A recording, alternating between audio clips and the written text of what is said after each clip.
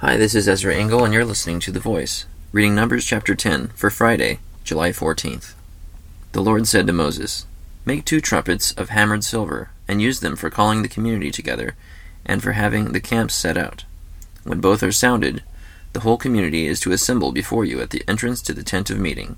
If only one is sounded, the leaders, the heads of the clans of Israel, are to assemble before you. When a trumpet blast is sounded, the tribes camping on the east are to set out. At the sounding of a second blast, the camps on the south are to set out. The blast will be the signal for setting out. To gather the assembly, blow the trumpets, but not with the same signal. The sons of Aaron, the priests, are to blow the trumpets. This is to be a lasting ordinance for you and the generations to come.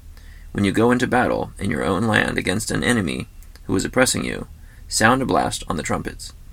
Then you will be remembered by the Lord your God and rescued from your enemies. Also, at your times of rejoicing, your appointed feasts, and new moon festivals, you are to sound the trumpets over your burnt offerings and fellowship offerings, and they will be a memorial for you before your God. I am the Lord your God. On the 20th day of the 2nd month of the 2nd year, the cloud lifted from above the tabernacle of the testimony. Then the Israelites set out from the desert of Sinai, and traveled from place to place until the cloud came to rest in the desert of Paran. They set out, this first time, at the Lord's command through Moses. The divisions of the camp of Judah went first, under their standard. Nahshon, son of Amminadab, was in command. Nethanel, son of Zuar, was over the division of the tribe of Issachar, and Eliab, son of Helon, was over the division of the tribe of Zebulun. Then the tabernacle was taken down, and the Gershonites and Merarites who carried it set out. The divisions of the camp of Reuben went next, under their standard. Elizur, son of Shadur, was in command. Shulmiel, son of Zurshaddai, was over the division of the tribe of Simeon, and Eliasaph, son of Duel, was over the division of the tribe of Gad. Then the Kohathites set out, carrying the holy things. The tabernacle was to be set up before they arrived.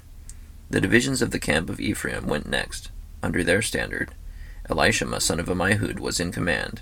Gamaliel, son of Pedahzur, was over the division of the tribe of Manasseh, and Abidan, son of Gideoni, was over the division of the tribe of Benjamin. Finally, as the rear guard for all the units, the divisions of the camp of Dan set out under their standard. Ahiezer, son of Ammishaddai, was in command.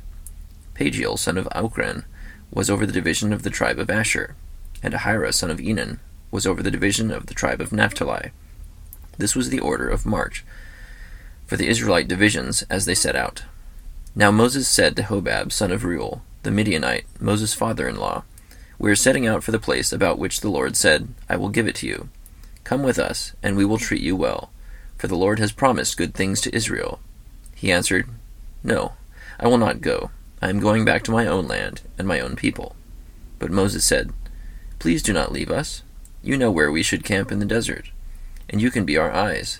If you come with us, we will share with you whatever good things the Lord gives us." So they set out from the mountain of the Lord and traveled for 3 days. The ark of the covenant of the Lord went before them during those 3 days to find them a place to rest. The cloud of the Lord was over them by day when they set out from the camp.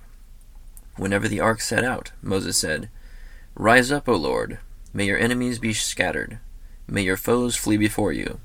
Whenever it came to rest, he said, "Return, O Lord, to the countless thousands of Israel." Numbers chapter 10.